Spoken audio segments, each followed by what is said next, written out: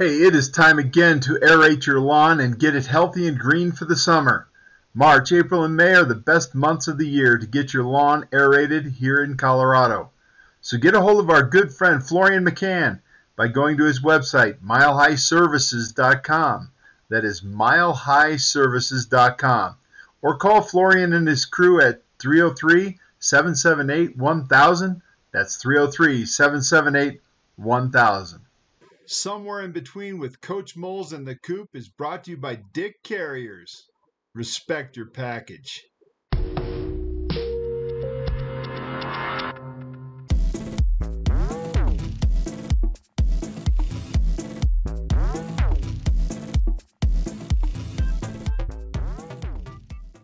Somewhere in between the radical arguments of today's world topics of sports, faith, politics, the economy, and the massive spread of drug and alcohol addiction lies a lonely place with evasive conclusions called the truth. Somewhere in Between with Coach Moles and the Coop has a mission of getting to the truth, that place where revelation lies and wisdom prevails. Our guest today is Al Bubba Baker. Bubba is a graduate of Colorado State University and was drafted in the second round of the 1978 draft by the Detroit Lions. He made his mark early as he began his NFL career with the Lions with an incredible 23 sacks his rookie year. That led to him being NFL Defensive Rookie of the Year in 1978. He made the Pro Bowl 3 years in a row in 1978, 79, and 1980. He was All-Pro in 1978. He played for the Lions for 5 seasons, starting 66 of 67 games. Baker played 13 years, also playing for the St. Louis Cardinals, the Cleveland Browns, and the Minnesota Vikings. He started a restaurant called Bubba's Q, world-famous barbecue in Avon, Ohio. Bubba also appeared and won on the ABC TV show Shark Tank for his Bubba Q's boneless ribs. Al is now CEO of his new telecommunication company, Revelation Approach. Revelation Approach saves telecom users up to 20% on their current bills. And now, Al Bubba Baker joins Coach Moles and the Coop. Hi, welcome everybody to episode 13 of Somewhere in Between with Coach Moles and the Coop. We all know who the Coop is, and we know who, well, the Moles is. We'll just leave them alone. Coop. Okay?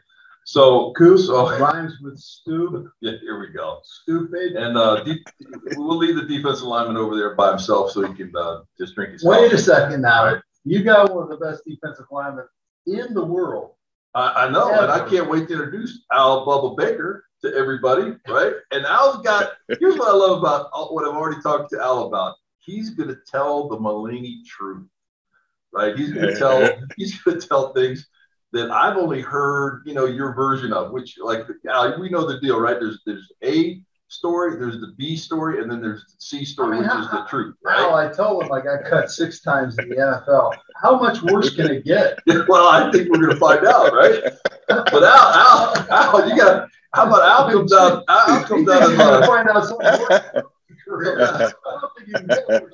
How about you, Al? Wait. Al comes out of CSU in the second round, right? 1978 draft, right? To the Detroit Lions, right? At 6'6", 250 pounds, right? And I heard stories about Big Al, okay? And actually, Al, I know we played against each other at some point because I was in Denver for 4 and Tampa for 3, and you were in Detroit, and we moved. You were in Cleveland, anyway, we moved around a whole bunch. And I know at some point, I just remember us. I don't know if we played heads up each other because I played some right guard and left tackle, but I know we matched up at some point over the years. But I'm trying to remember, and it'll come to me. But what a great career, right? 13 years, man. That's a lot of abuse on the body.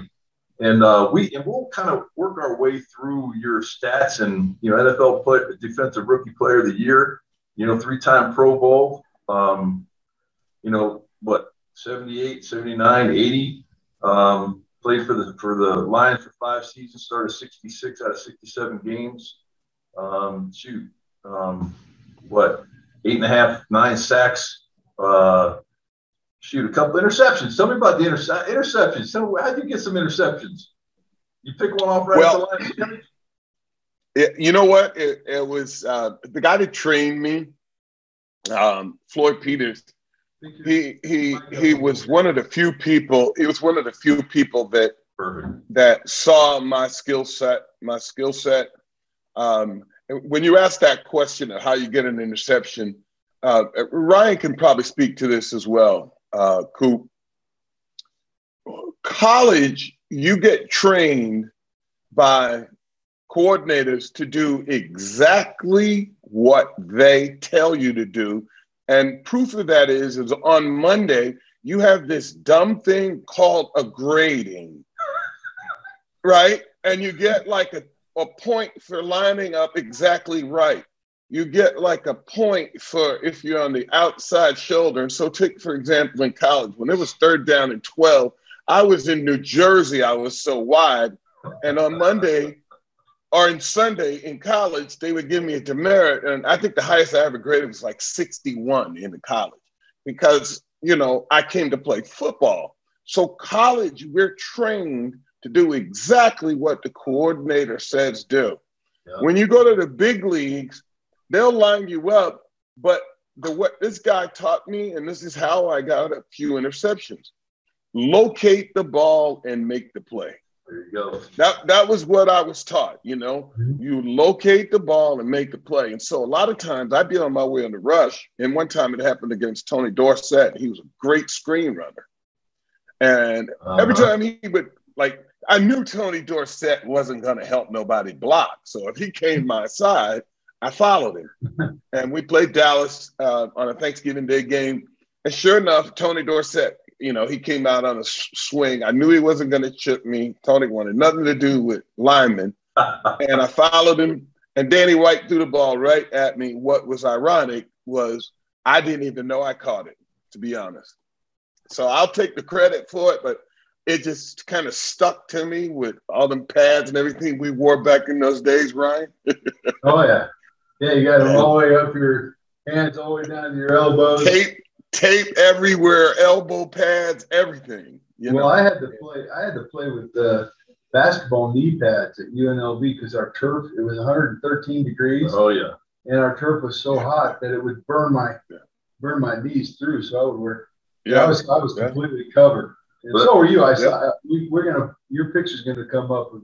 We got some pictures of you, not while we're doing this, but while we're talking, a picture of you. Okay. But 75 and a half sacks with the Lions, right? Ranked the ninth greatest pass rusher in NFL history by Sports Illustrated in 2007, right? Cleveland Sports Hall of Fame. Well, then you go on to next 4 seasons with St. Louis Cardinals, right? And you 13, 10, 4, 10 and a half. What's that? I mean, you're just killing it with sacks and then 2 interceptions there, right? Yes, sir. I mean, what a great career. I mean, how much fun did you have, right? Leaving out of the University of Mulvaney, isn't that what it's called now? Did you call it that in our pre-camp? It was up there. It was up 70 miles north of Denver, where CSU was supposed to be, but it was actually called the University of Mulvaney. Right. And it was Ryan, Ed, and Mark's dad, and I can't remember his sister, and their mom. Those are the people I remember as the first family when I got to Colorado State. They were the first family, the Mulvaneys. I'm having a little bit of trouble with you. There you go. You can't hear me? You don't want to miss this. That's good. Yeah, that's better. Yeah, they were the first family of Colorado State. And between Ryan's dad, his mom, Big Ed, Mark, and him, the only thing that I could say was they had a difference of opinion of where Ryan should have been playing. He wanted to be the middle linebacker. And I think they wanted you to play defensive line. What was that, Ryan? What happened? Yeah, they moved me to nose guard. Then they got rid of me. I was out of there fast, Al. I remember you wanted I don't blame you, first of all, being inside there. But I do remember you had we're going to be honest. You had like this glorious position in mind. You was all set foot. All the Mulvaney were beautiful people, long locks and walked up straight. we used to call Mark. We said that he was the best looking man in an NFL uniform. So Ryan and all them come from the same school of thought. He came to play. He was dressed for it. And they put him in the middle where all the hogs play. Well, they were trying to get me hurt, Al. They wanted me out. So they got rid of me, and I transferred over to CU. And I don't think they were trying to hurt you, man. I just think they just put you at nose guard to kind of offset your dad, because I remember your dad. He had a mouthful for your whole family did. They had enough of Big Ed, and they didn't want me around because getting rid of me got rid of Big Ed. You know? So put him at nose guard to discourage him, right? That's exactly what happened. Man, I got my ass kicked too. That would have discouraged me or anybody else. Human beings don't play in their nose guard. You know, at the end of his career, Curly Culp came to live with me at the Hall of Famer, and I would watch him in one-on-one up in Detroit, and I would think to myself, well, I would hate the job of having to double team this guy, because you got to explain on Monday on Coach why you couldn't move him. I mean, he was unmovable. So, Ryan, we weren't built for that position, you know? No. You know, I mean, you can't have all those legs like you had. Right? What are you, about 6'4"? You're about 6'4" yourself? Well, no, when I was a freshman, I came in at 6'4". I ended up being about 6'5.5". I was still growing. Now, but your family was tremendously blessed, man. You had a at your dad at the top. Hey, I never patterned myself from that because my kids didn't turn out to be athletes. I had a boy and a girl. I have a boy and a girl, and they're adults now.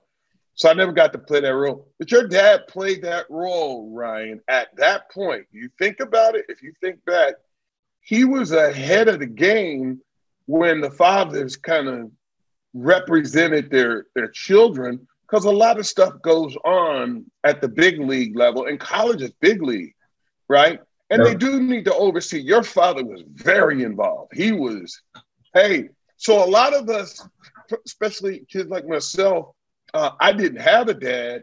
You know, I kind of envied that, man, because your father was on the scene. I mean that as a compliment, honestly. Well, so Al, my dad ended up representing 38 players in the NFL. No, including me and Mark. Yeah, I didn't know that. He never took a single penny. All he did was he grabbed guys. He got Johnny Square.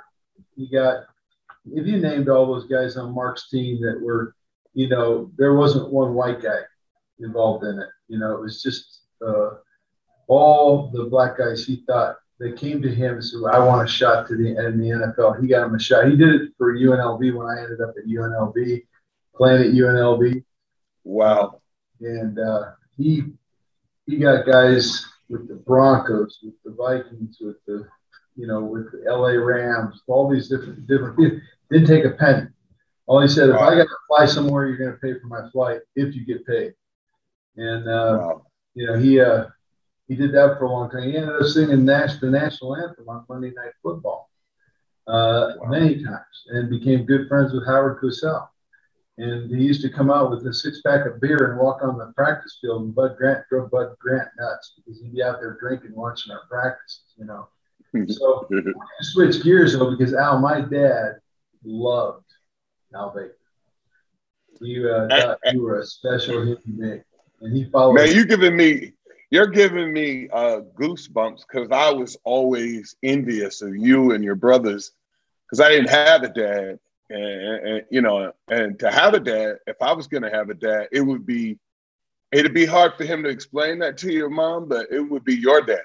That guy was, he just had such a presence about him. But you know what, Ryan, I want to say this, and I mean this sincerely. I think your father, again, was ahead of his time. Because you and I know, if we had ESPN and we did 30 for 30 stories, your father would be featured on there, because he had a deep understanding. I'll tell you what it is. I can tell you what it is now that I'm a businessman. Your father knew that scholarships had tremendous value to him. Oh, yeah. He understood that. See, a lot of people, if they didn't have a family full of successful young men like your dad had, and he went through it with Ed, and he went through it with Mark, and then here you come along. So he knew how to help you manage your career. So a lot of the people at those levels, they don't want that. They just want you to jump. And again, you get taught. You think about college, you get taught exactly what the defensive coordinator wants you to do. And even at the risk of, if that guy closes down as a tackle and you're in the end, you close, quarterback pulls the ball out and runs that way. But as long as you went with your guy and with your responsibility, you did your job. Well, but the ball's over there, coach, you know.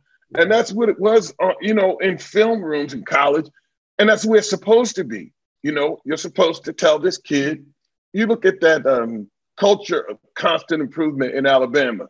Hey, man, they do exactly, and they go exactly where, but as soon as they get to the NFL, they tear it loose, man. You know, look at Derrick Henry. You know, he's running to a hole now.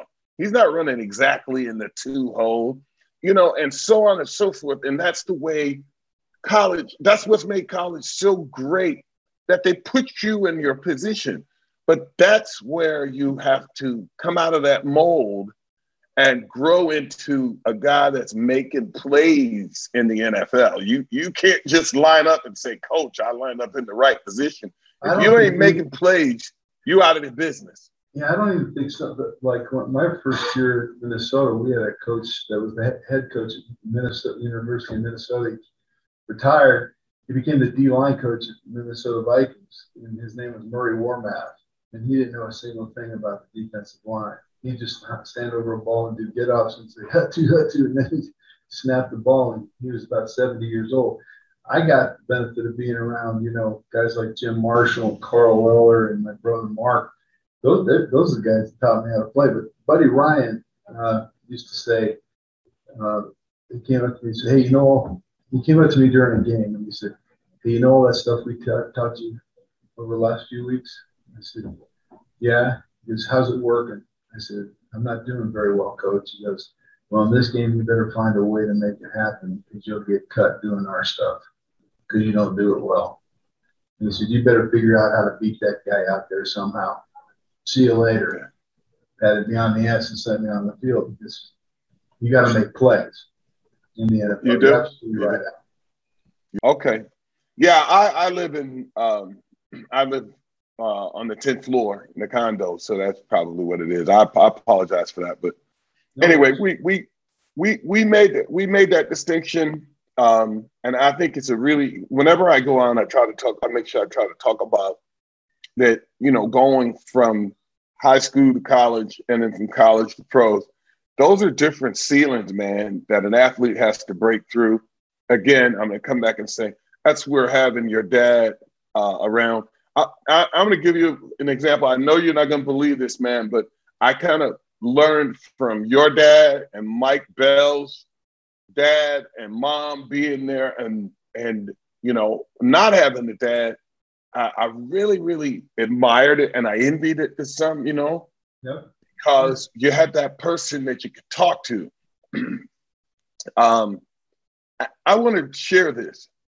I don't think anybody, I've talked about it before, but I don't think anybody's able to measure. There's 2 things I want to tell you about.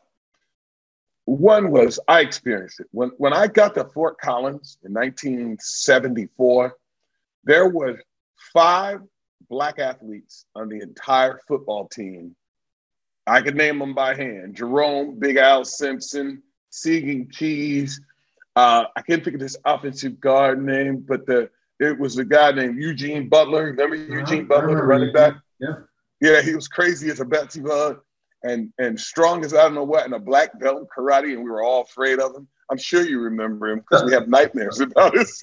Yeah. He's deceased. Weren't Johnny Square and Willie Miller there too? Yeah, and Johnny Square and Willie Miller has 7. Yes, yeah. But Eugene Butler was on JV with me. We were South, but I'm talking on the varsity. Yeah, but if you get what I'm saying, it was a handful. And what I'll tell you was all of us could have used a father, and that's what your dad served as, because to come that far away from home and to go through a culture shock, a lot of the things that you learn at the collegiate level, they're a lesson. What do you expect for a 17 and 18-year-old? You're a doofus. You don't know anything. It's just so costly when you learn them, you know? Yep. When you come to a campus and you move into that life and all of a sudden, you know, you've got an 8 o'clock class in the morning, you miss that 8 o'clock class, you're going to get punished. We're going to run you until you throw up bile, you know? That only happens if you're smart one time, and it did happen to me, you know? Went to one of them on your floor campus party in the towers, got drunk. You were in Durwood, weren't you? You were in Durwood Hall, weren't you? I was in Durwood. No, I was in the towers first. Yeah, Durwood's the tower. Durwood, yeah. One is Westwood. I was in Durwood. Yeah. I remember going up to your room. Drank a whole bunch of that 3-2 Coolers beer. Did not get up. Was late to my 8. And this was my first lesson about college and scholarship. There was a lady named Lee Gross in charge of making sure that the athletes stayed on point, right? That woman had me in her office by 9 a.m. And then by 10:15, there was a guy named Tom McMahon. He coached the defensive back. Oh, yeah. He had me on the field running sprints and running up and down the stairs in the Moby gym for being late to my 8 o'clock class. No, I wasn't late. I missed it. I was asleep. And I'll tell you what. How did Mark not run every day?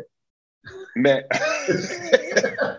Hey, listen, it was a lesson, man. It was a great lesson for me now. You know, I'm early everywhere now. So, but I just wanted to share that, man. I know you guys got a lot of stuff you wanted to talk about. No, Al, you know, that's a big thing. I've been coaching football now. I just celebrated 40 years of coaching high school football.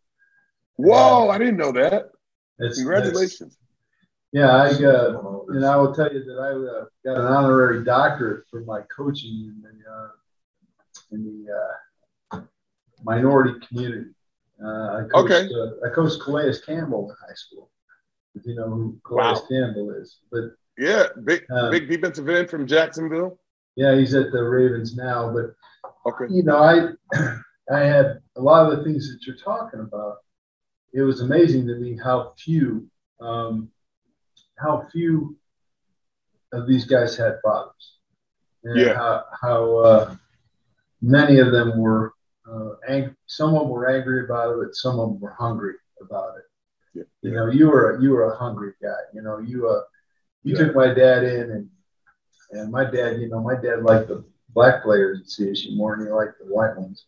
You know, he liked Jim Tracy and a few other ones, but Johnny Square was special to my dad. You know, Johnny Square's the chaplain for CSU, and he's been the chaplain for 4 years at CSU. Did you know that? Yeah. I saw him the last time I was there. Yeah, and Mark. So, you know, coaching in that environment, Al, it's really important that you said those things because it's been around a long time, and you're a representative of the success that you can have without a father, because it's still kind of a pandemic in coaching when, you know, you're the coach and they're expecting a little bit more than coach out of you. I'm fascinated at Black mothers. They're amazing people, just amazing people. Me too. To do it on their own. Yeah. I want it sometimes. Yeah, working 2 or 3 jobs too. I hate to tell you this. Absolutely. Sometimes I just want to backhand some of these suburban white mothers. You know, entitling and spoiling they are to their kids and just killing them. You know, and I remember I had a guy named Omar Turner. His mom walked down and she said, "Coach William, you can't let Omar talk to you like that. You got to smack him in the mouth." I can't smack him in the mouth. She said, "Why not?" She said, "Why not? I'm giving you permission. You ain't never going to get Omar to shut up if you don't smack him in the mouth." I said, "I can't." She said, "Then I'll do it." She smacked him and backhanded him, and his lips split like that. She says, "Coach Mulaney, you ever need to hit Omar in the mouth, you just give me a call." And she walked up. That was on the practice field. Yeah, I had one of those incidents by my mom. Hey, I had one of those incidents by my mom. I had that lady sound just like my mom. And probably my least favorite experience of my mom would be in basketball games. go to the free throw line. There's absolute silence, and my mom screams out, "You better hit that shot, Albert!" and we'd be running down the court, and guys be like, "Yeah, Albert, you better hit that shot. You know, your mama just told you to hit the."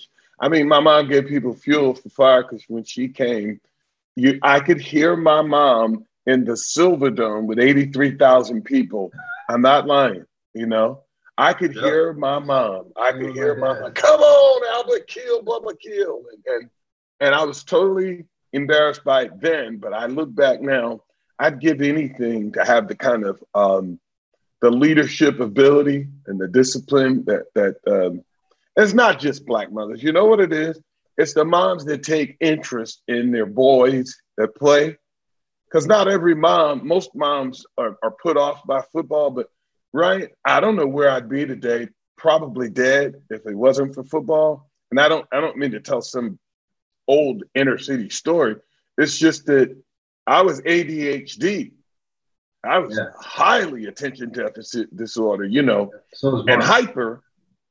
And so it gave me somewhere to burn off that energy. And then when I found out in high school, oh, I can kick his butt and not get in trouble. Oh yeah, man. Let's do this. And the best part of being in football for me was to learn how to be in an organized environment. Like, you know, you had to listen while the coach was talking. Of course, you know what I'm saying. You know, when it was in between the drill, you didn't turn around and talk to your buddy. I want to share this on your show. I have heard, and I agree with it 100%, that, you know, hire a veteran, right? But you know what I always say? Corporations could really benefit by hiring ex-athletes because no question. we come with everything, having been a CEO, everything that you're looking for in a good employee. Athletes bring it to the table. The hard work ethic. It doesn't always go right. Game planning. I mean, think of all the metaphors that they use in the corporate world, the Fortune 500s and the Fortune 100s, you know, the ball's in your court, you know, you're the next move, you know, he's in the zone.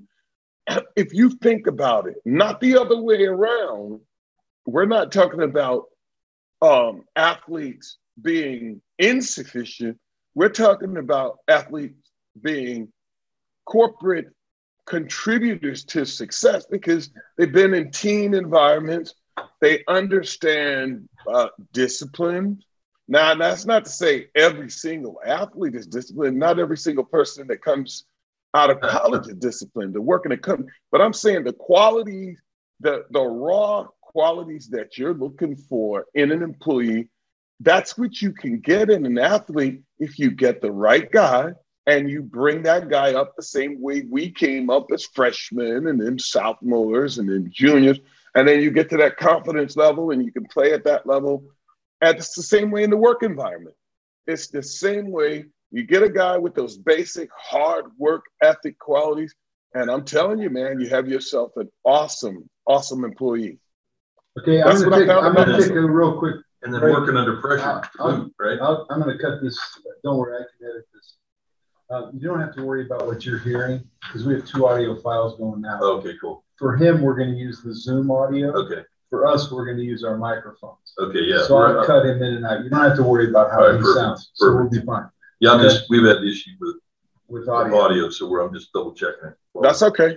That's okay. We're okay. We're getting you on there. I checked to make sure when you saw the green light going on your microphone that we're recording you through Zoom. Hey, Al, while you're going down that road of corporate, you know. Hold on. Just I'm going to put a cut back in. All right, real quick. Go ahead. So Al, as you're talking about NFL players being, you know, optimum corporate, you know, employees and or contributors, et cetera, based on the history and basically how you are, what would you call it, socialized or groomed, militarized, all the things militarized, that, right?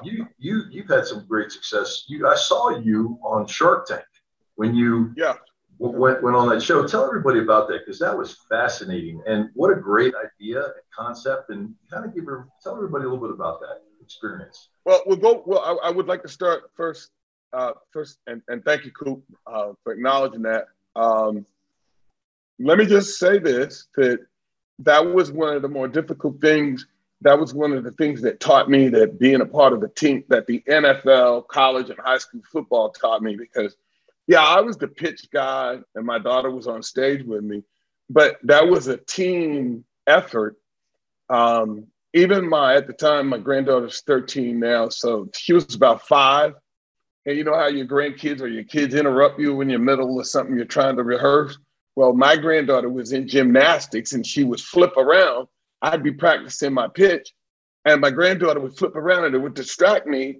And then finally one day I said to her, "Hey, Priscilla, you know what? While Papa's working on his pitch, go ahead and flip in front of me." And she would flip in front of me, and that was her role, because how could you not see her? You know, she's being what a 5, 6-year-old granddaughter's being. And then when I was in my car, I would practice my pitch. And one day I was listening to one of the radio stations in Cleveland. And I thought, well, you know what? I'm just going to turn it on if I can do my pitch while the radio's playing. So, you know, you learn that when you're in a stadium and coach says it's loud there, and then they blow out sounds on the stadium. So I picked up these things as an athlete. And I was like, hey, if you want to recreate noise, why don't you do your pitch while you're at radio, while you're listening to the radio? Now, if it's quiet, you should be better. You know, it's the resistance process that we learn as athletes.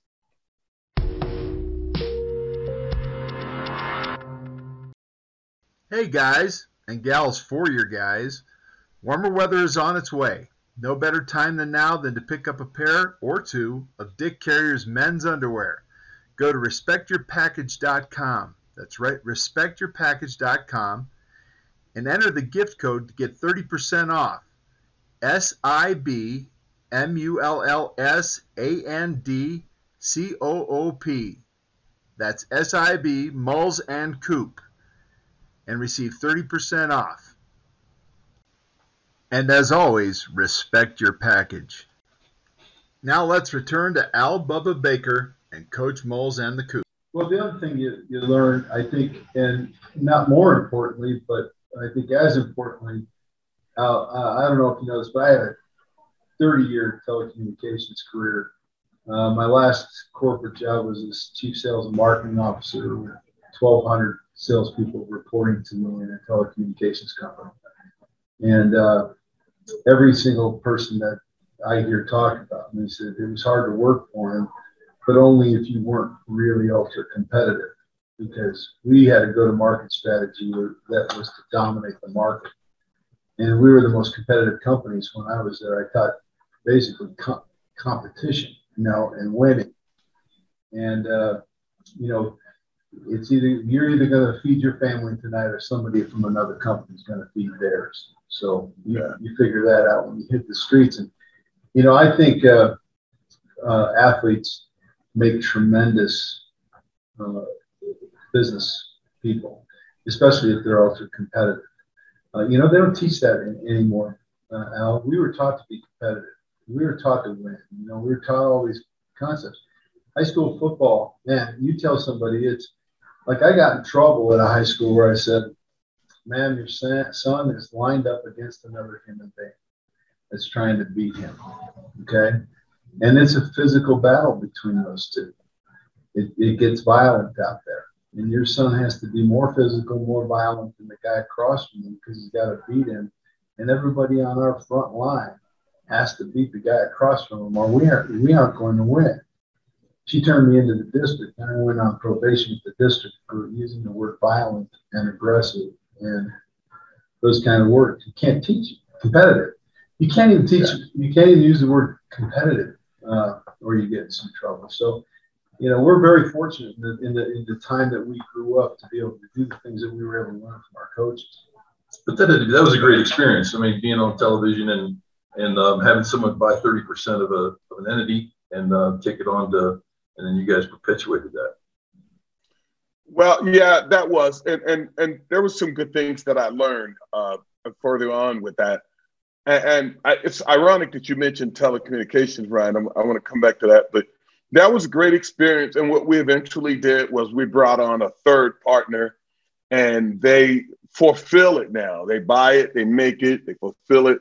I'm the ambassador. And you know what that gave me the opportunity to do? Because this is what I really wanted to share and leave with your story, your station, your podcast. I always talk about this whenever I speak publicly. I tell the truth. I was fortunate and enough to have to experience fame. And when I think about, I have some of my grandchildren, and because of what Papa did, they want to be famous. And I always try to talk them down, because my experience as a 20-year-old kid in the National Football League and having some of the accolades and things that happened to me, let's just put it like this: fame is not all it's cracked up to be. Oh, yeah. Just remember that. We're old enough to remember the song Fame by David Bowie. Boy, was he ahead of his time. You know, I just wanted to say that to you. But Ryan, you mentioned telecommunications, and that's what I do now full time. And we're talking about athletes also. I was able to adapt because the food business took a hit during COVID. None of us have recovered, you know? You get what I'm saying? None of us. And one of my primary customers was the food industry, the Cisco's, the US Foods, the Boleros, all of the big distributors was buying the boneless ribs. And just all of a sudden overnight, bam, you know, it just stopped.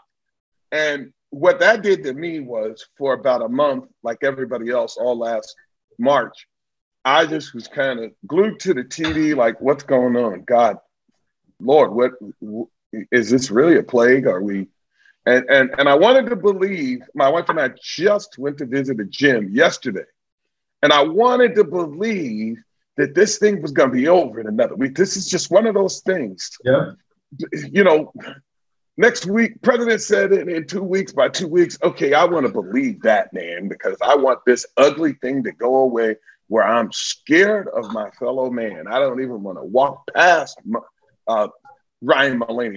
Coop, I never want to be in the room with you ever again, because I'm scared I'm going to get this virus and die. And I was like everybody else, because what I didn't know was what was hurting me. And so while this was going on, man, I had to learn a new skill set. And what was the thing that was out there available for me? It was telecommunications, man. People were getting laid off. People were getting furloughed. And so what I did was I went into the business of helping companies that were, like, you take, for example, big companies that I knew in the casino industry. One in particular laid off 40,000 people in the year of 20 to 2021 till now. 40,000 people total, shut down 7 of its, you know, most profitable businesses. The traffic to Las Vegas, to Nevada in particular, it dropped by 67%. That was their business. Yeah. So what happened to me was I got involved with the telecommunications business. And what I learned was everything has to do with either a landline, a mobile line, an internet line, or cable line. Everything we're doing, if you stop and think about our sound challenges earlier today, when we started talking, everything's got to do with a line. So I was fortunate enough, again, going back to football, I knew how to pick and how to go after talent. I partnered with the #1 telecommunications guy probably in the world. His name is Chet Thacker. He's my partner. And Chet taught me this. He said, Al, you know what?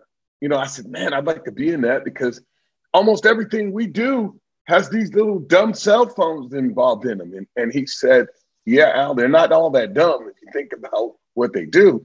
And, you know, we started to talk. And so when we partnered, he started to teach me the pertinent parts of the business. And I can honestly tell you, the business that I'm in now, the company's called Revelation Approach. Go check it out. It's at albubbabaker.com. I do it from my computer. I did check it out. I saw it. Yeah. Yeah. It's kind of cool. It's a neat company, what we're doing, because we actually help companies. We help companies find that they might have closed down 7 facilities, or they may have laid off a couple thousand people. Well, what are you doing with those phone lines? I don't know. Well, at $35 to $40 a phone line, soon for a company that has 1,000 employees, and they don't know if that line's being used. They don't know because they either shut it down or it got acquired or they merged, and they laid off 5 of the people that were in IT. So the one guy that was in IT, he's doing 10 jobs. We go in for them 24 hours a day, 7 days a week, and we find them money. And not only that, Ryan, we're a no-risk company. So if we don't find that company money, we don't get paid. So we're working hard to find these lines that are, and it's a waste of money. We find companies, 20-25% of their annual spend, man. For a big company, 50 million or up. Hey, we're looking at most of these companies lose close to $1 million, $1.5 million a year in lines, in phone lines alone. So that's what our specialty is. And we also, that's tied into utilities. So how did I wind up doing this?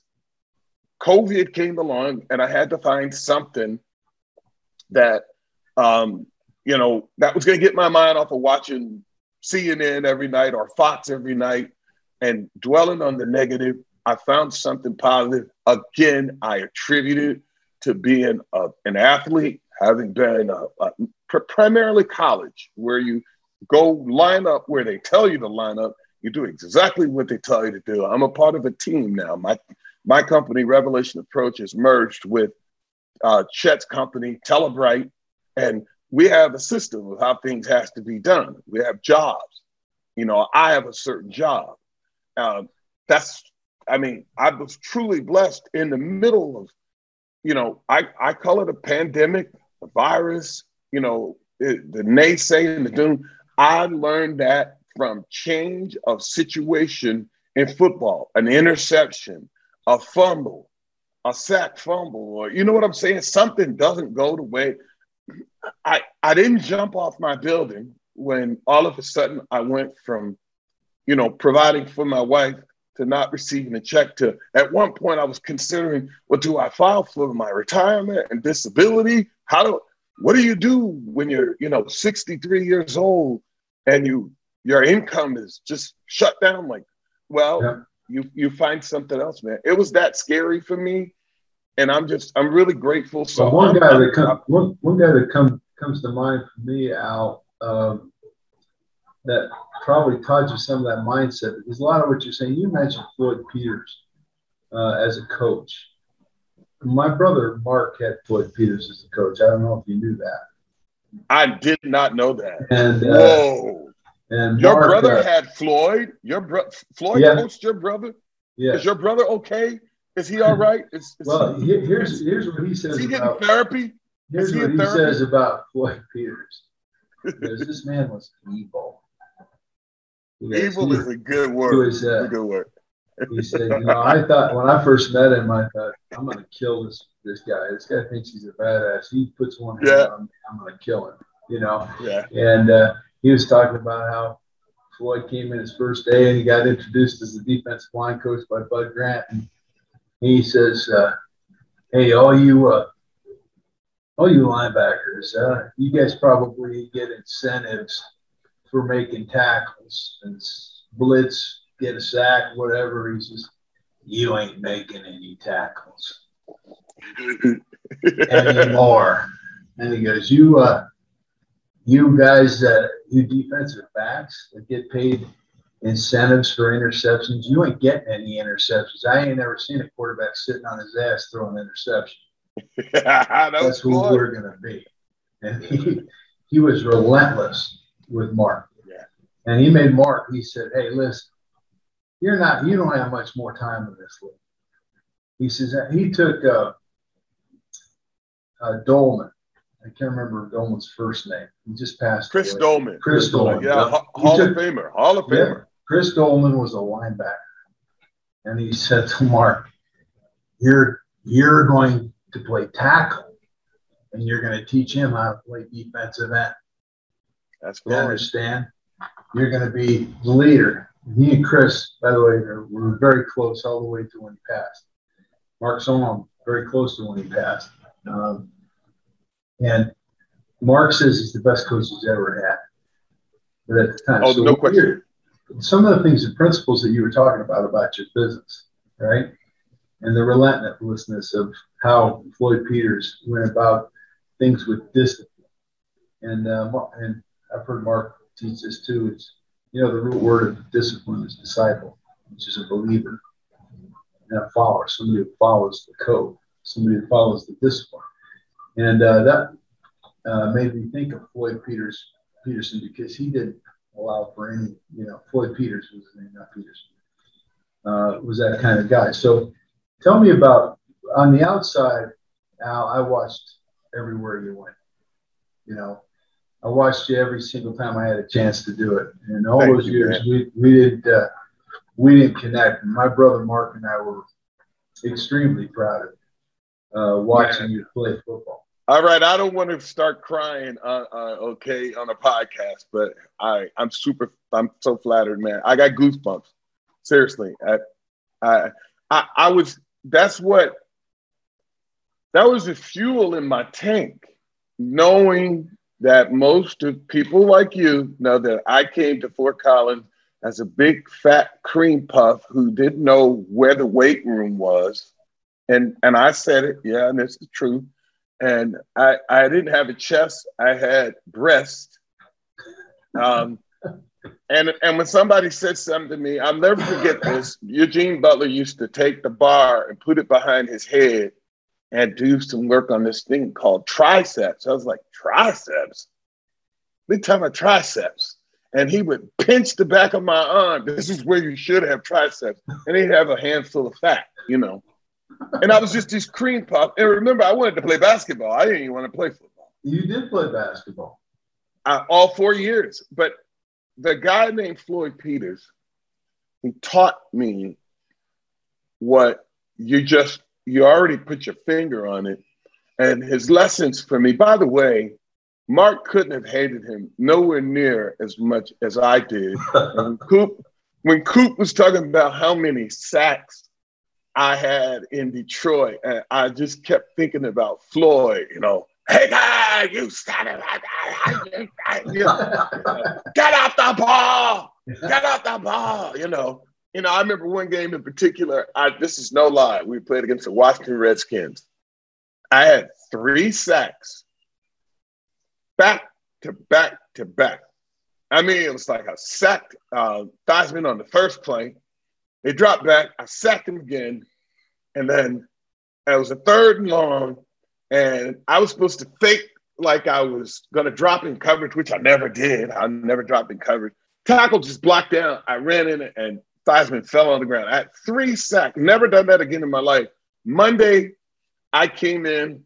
I'm thinking, finally, Floyd's going to say, you played your butt off. So we're looking at the film, and the film room is dark. I'm waiting, man. Finally, had 3 sacks, couple of hits, and he just ran right through him. I was like, hey, play that back again, because it was a nice move. He's like, guy, you got 3 sacks and you quit on me.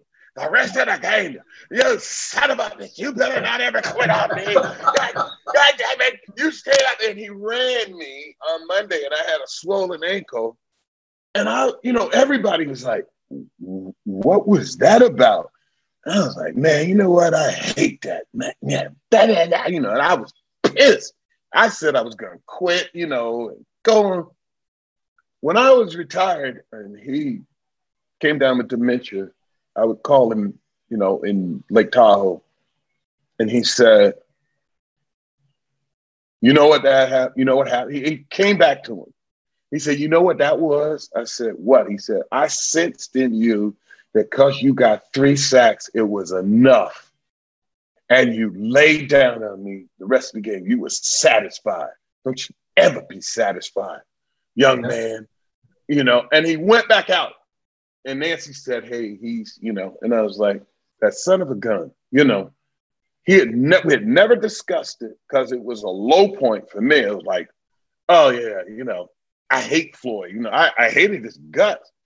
And he told me that all he wanted to do was get out of me what I had in me that even I didn't see, because that's what he was there to do. And he said, I didn't give a damn if you liked me. That was Floyd Peters. So when I got 5 sacks in a game, he said I should have had 8 or 9. Tampa Bay, right? 5 sacks against Tampa Bay. Yeah. And, wow. And he did a similar thing. And you want to know something?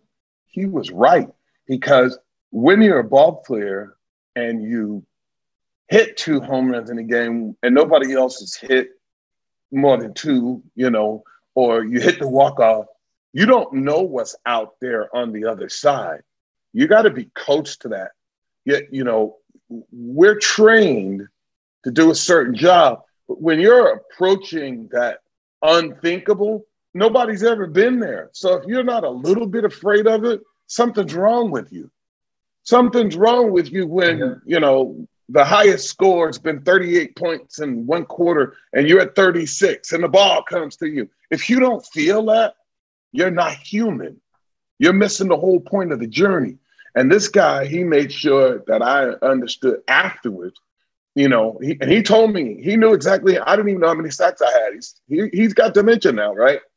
He said, that's the reason you have 132 and a half sacks. He said, because you knew when you left me to drive yourself.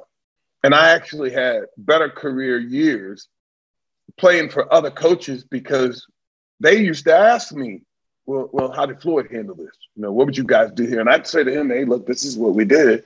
We didn't do 10 jobs. We didn't play the draw, the screen, and oh yeah, they got that trap play. Our number one thing was to get to the quarterback, and when we got there, be in a real bad mood. Tackle the run on the way there. That's how we got our reputation. We didn't have all those thoughts. And matter of fact, we talked about that screen when we first started. Floyd said to me, what the hell are you doing out there? All these people screaming in the Silverdome. I picked the ball up. He ran out to the 20-yard line. I don't want you playing running backs. Go get the quarterback. And he cursed me out. That's how on that very same play, he cursed me like a dog. And just so to get off of the Floyd thing, every time I meet a guy that's been coached for him, I always share this with them, and they can relate to it. I thought my middle name was a swear word. The guy cursed me so bad, I didn't get into bar fights in the NFL because Floyd would curse me so bad. Whatever a guy said that was drunk, it was nothing. Because he could put together a string of, and he just in your face and spit on you and treat you like a dog. But all he wanted you to do was get to the quarterback, take it out on him. Didn't he have problems with his elbows? Like his arms were stuck? Were they like frozen elbow or something? He didn't have a calf. First of all, his calf was gone. There was no surgery. He pulled it and it just disappeared. So he had this one really small calf. And then he had a bicep that snapped and he never had surgery and his right arm didn't straighten out. So I used to make fun of him when he would go and he would say, he'd go over to the blackboard, back guy. And I said, all right, coach, and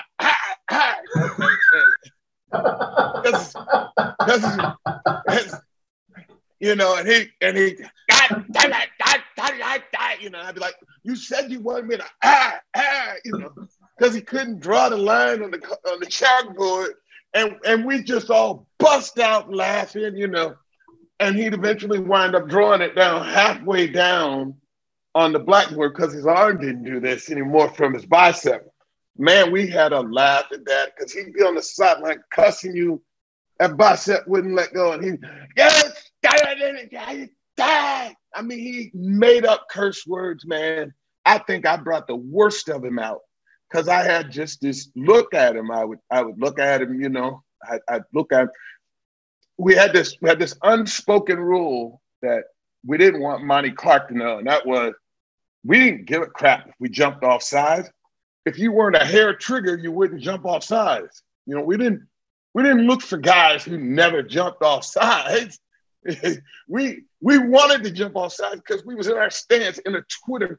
Just can't wait to see anything out of the corner of your eye move so you could come off the ball. So Monty didn't know that. So when we jumped off sides, Monty Clark would go over to Floyd and say something like, Baker just jumped off sides again, you know. And so you could see Floyd talking to Monty in that arm with that bicep. And you knew what he was saying to him, but it looked like he was saying to Monty, up yours, you know. So we'd be on the field laughing at him talking with Monty Clark. It was incredible, man. So he made me who I am today. Yeah. So I got a question, Al. Are you in the CSU Hall of Fame? I am. Okay. You can turn your speaker on your computer if you want, Al. I think it's on. Yeah. Just got to turn it up a little bit. I think it says hi. Wait a minute. No, I've got you. Yeah. You got, there it is. Yeah. All right. Sorry, I didn't hear your answer. Are you in the Hall of Fame at CSU? I am, right. Okay. Mark was inducted as well. I remember you. I watched you. I followed you all the way through CSU, you know, especially when Mark was there. Watched you play. Watched film of you. I went to UNLV from Colorado University. I spent 2 years down there. Started at linebacker. I finally got my position. You know, there's some Ed in that deal, right? Yeah. My dad walked into Bill Mallory's office and threatened his life. He said, "My son's not playing here anymore." And he goes, my dad looked at me and goes, "You're going to Las Vegas. Get your stuff out of the dorm." Mallory probably paid for the flight. But anyway, we played against UNLV, and I ended up getting the game ball. We played CSU at UNLV, and I got the game ball because I had 18 tackles against CSU. We beat them 33-6. That was the year after you left. The Bell brothers were still there, and everybody on that field was trying to kill him. But my dad and this is very he's not here now, so he can't get in any trouble. But he put a $50 bill on the board in our locker room and said, "Anybody who gets a shot at Sarkar Slaney gets that $50 bill." And my roommate, I'm running the sidelines chasing Larry Jones, you know, who was really fast. Yeah. Boy, I tackled him at the sideline, got him out, but I'm going, where the hell is Bob Rather? He was my roommate. Well, Bob would, I see the coolers all spill on the sideline, CSU sideline. He hit Sark so hard he went underneath the table of the. No. Yeah. Yeah. And he walked over and he's walking on the field, looks at me, and goes, "Tell your old man that $50 is mine." Sark missed the entire second half of the game. And they had just gotten done beating Arizona State the week before. And Sark had said, it's always good to play a team like UNLV because you know you want to win your homecoming game. It was their homecoming game. We beat them 33-6. And we had a great team, but we were all made up of players from other schools. You know, those three guys that stole the TVs at Notre Dame, they all started at UNLV. Yeah, it was a great school to go to. But anyway, you're now empty. You're now, no, we were going to speak at the screen. You're a Hall of Famer at CSU. Are you still in touch with Colorado State? You know, I've tried to. No. That's a succinct answer. No, I'll just put it like this. Things were different back then. 1974 through 1978, the country was different. Coming to a little town like Fort Collins, while it had its just its wonderful traits and its beauty in itself, the country was different. how what we thought was politically correct then was different. You know, my experience with coaching was a culture shock, you know, where there was 11, 12 coaches on a team. You know, Mike Ackerley, I think I understood him. Tom, the guy that ran me, you know, Charlie Army was tough.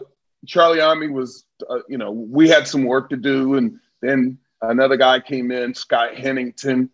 And I want to make sure I make this statement. With everything else that I said, I want to support it. When you go to college, in order for you to be a good collegiate athlete, you have to fit in. You have to strive to fit in that peg right there. You really do. You know, when you're in cover two, you're in cover two. You got that outside zone, and if the ball doesn't come in there, and you hustle to the ball, you know. What made my experience at Fort Collins a challenge was my ADHD, my background of coming in Newark, New Jersey. If somebody poke you with a finger, you hit them with a sledgehammer, you fight back. If you think something's wrong, you stand up to it. My mama taught me this because I ain't have a dad. And she said to me, you stand up to your bullies and you kneel down to God in prayer. You stand up to bullies and you kneel down. And I just wrestled with, when I first got my first experience of how college was set up. It was a corporation, you know, and for me, I had never seen that. I didn't understand, you know, the cliches of like, you didn't fight City Hall, you take one for the team. You remember what it was like, right? I mean, you know, just because your dad had things to say, that's why they put you at nose guard. That's the way things were then. So I remember a lot of the things that took place, why I was so driven to be successful in my rookie year, because there was a lot of people I needed to show, hey, check this out. You know, that's what makes great businessmen out of athletes. Hey, I didn't forget you. I didn't forget you, number 65. I'm going to get you next year. I will never forget you. You know what I mean? I won't forget that we play 2 games a year. So when I get back down to Tampa, y'all chop block me. I bet you one thing, I ain't going to forget it. You know, and those kinds of qualities, if you learn, and here's the key word, to manage those qualities. If you're crazy and you hurt your team or you hurt your company or you hurt your organization, then you're selfish. See, I learned those things. I didn't know that when I was 20. What 20-year-old knows that, or 18 years old in Fort Collins? So I always thought that the university didn't respect my talents and my abilities. I went through school. I think that was the way it was back then. Al, you know, it was the way it was. Bill Mallory was the same way up at Colorado University. You know, I will tell you, you know, the Sarkar Slaney telling me I'm the worst football player that ever stepped on CSU's campus, and I needed to get out of there. And then having that, you know, $50 bounty on him, and my roommate taking him out, and you know, all this other stuff. Many years later, I get a pretty nice signing bonus in the USFL, and I find out that the head of scouting for the USFL is Sarkar Slaney, and he's the one who recommended me for the Arizona Wranglers. Yep. And they picked me up, and he came out on the practice field and he said, "I just want to tell you something. You've turned into a great football player."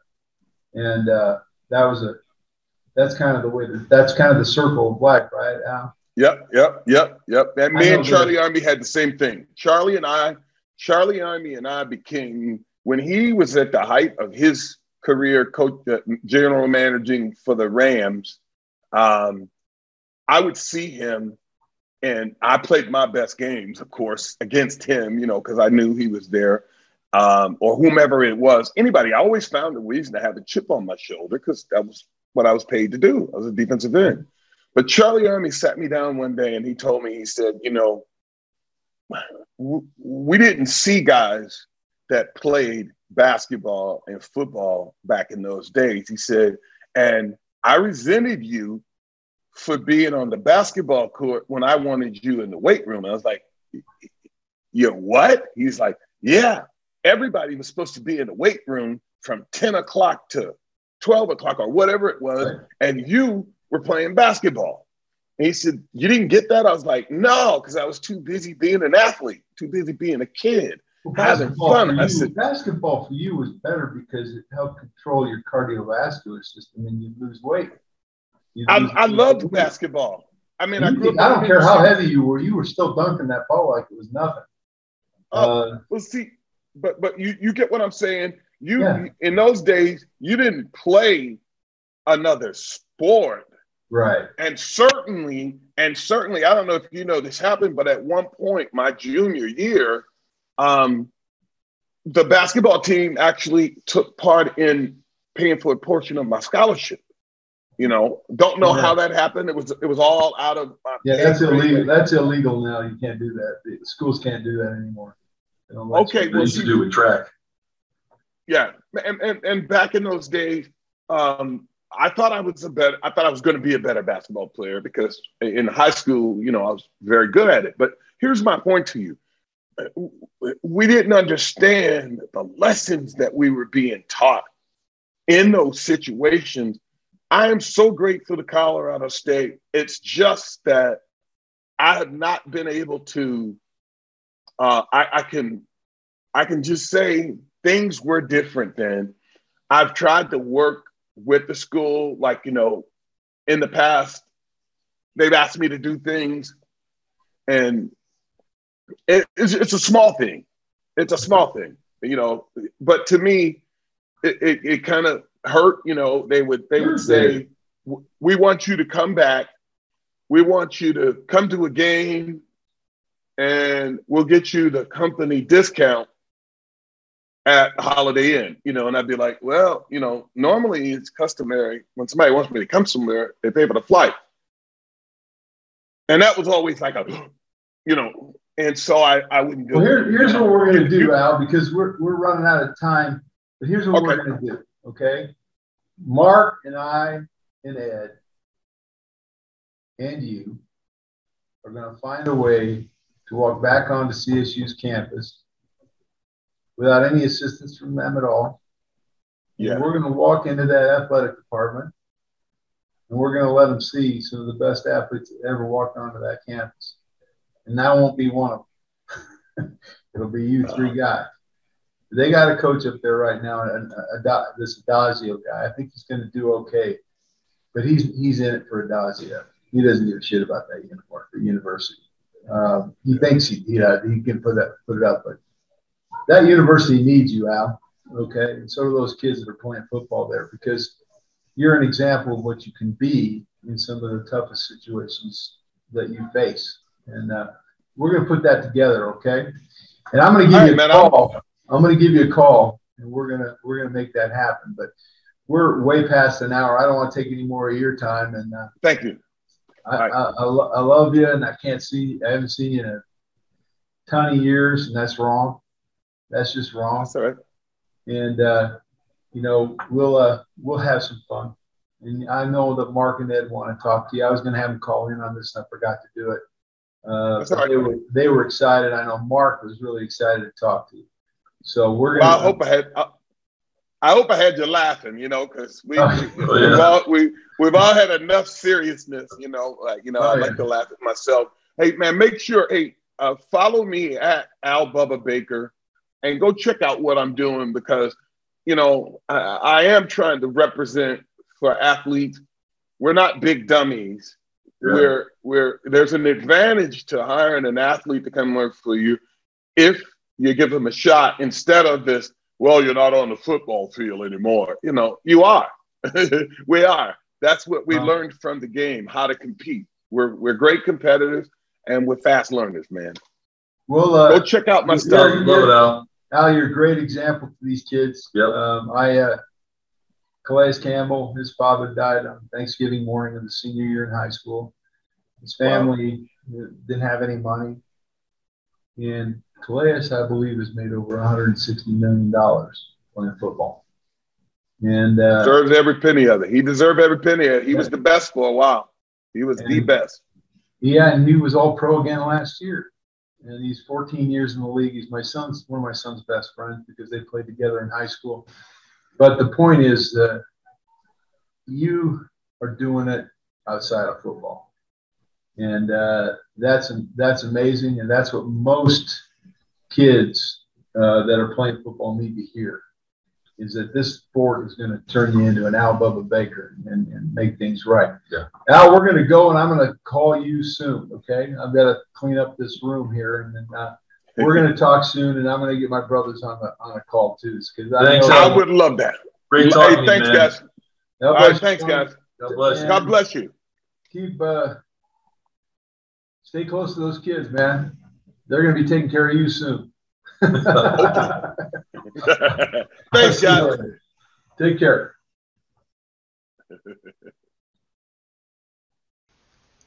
Hey, it is time again to aerate your lawn and get it healthy and green for the summer. March, April, and May are the best months of the year to get your lawn aerated here in Colorado. So get a hold of our good friend Florian McCann by going to his website, milehighservices.com. That is milehighservices.com. Or call Florian and his crew at 303-778-1000. That's 303-778-1000.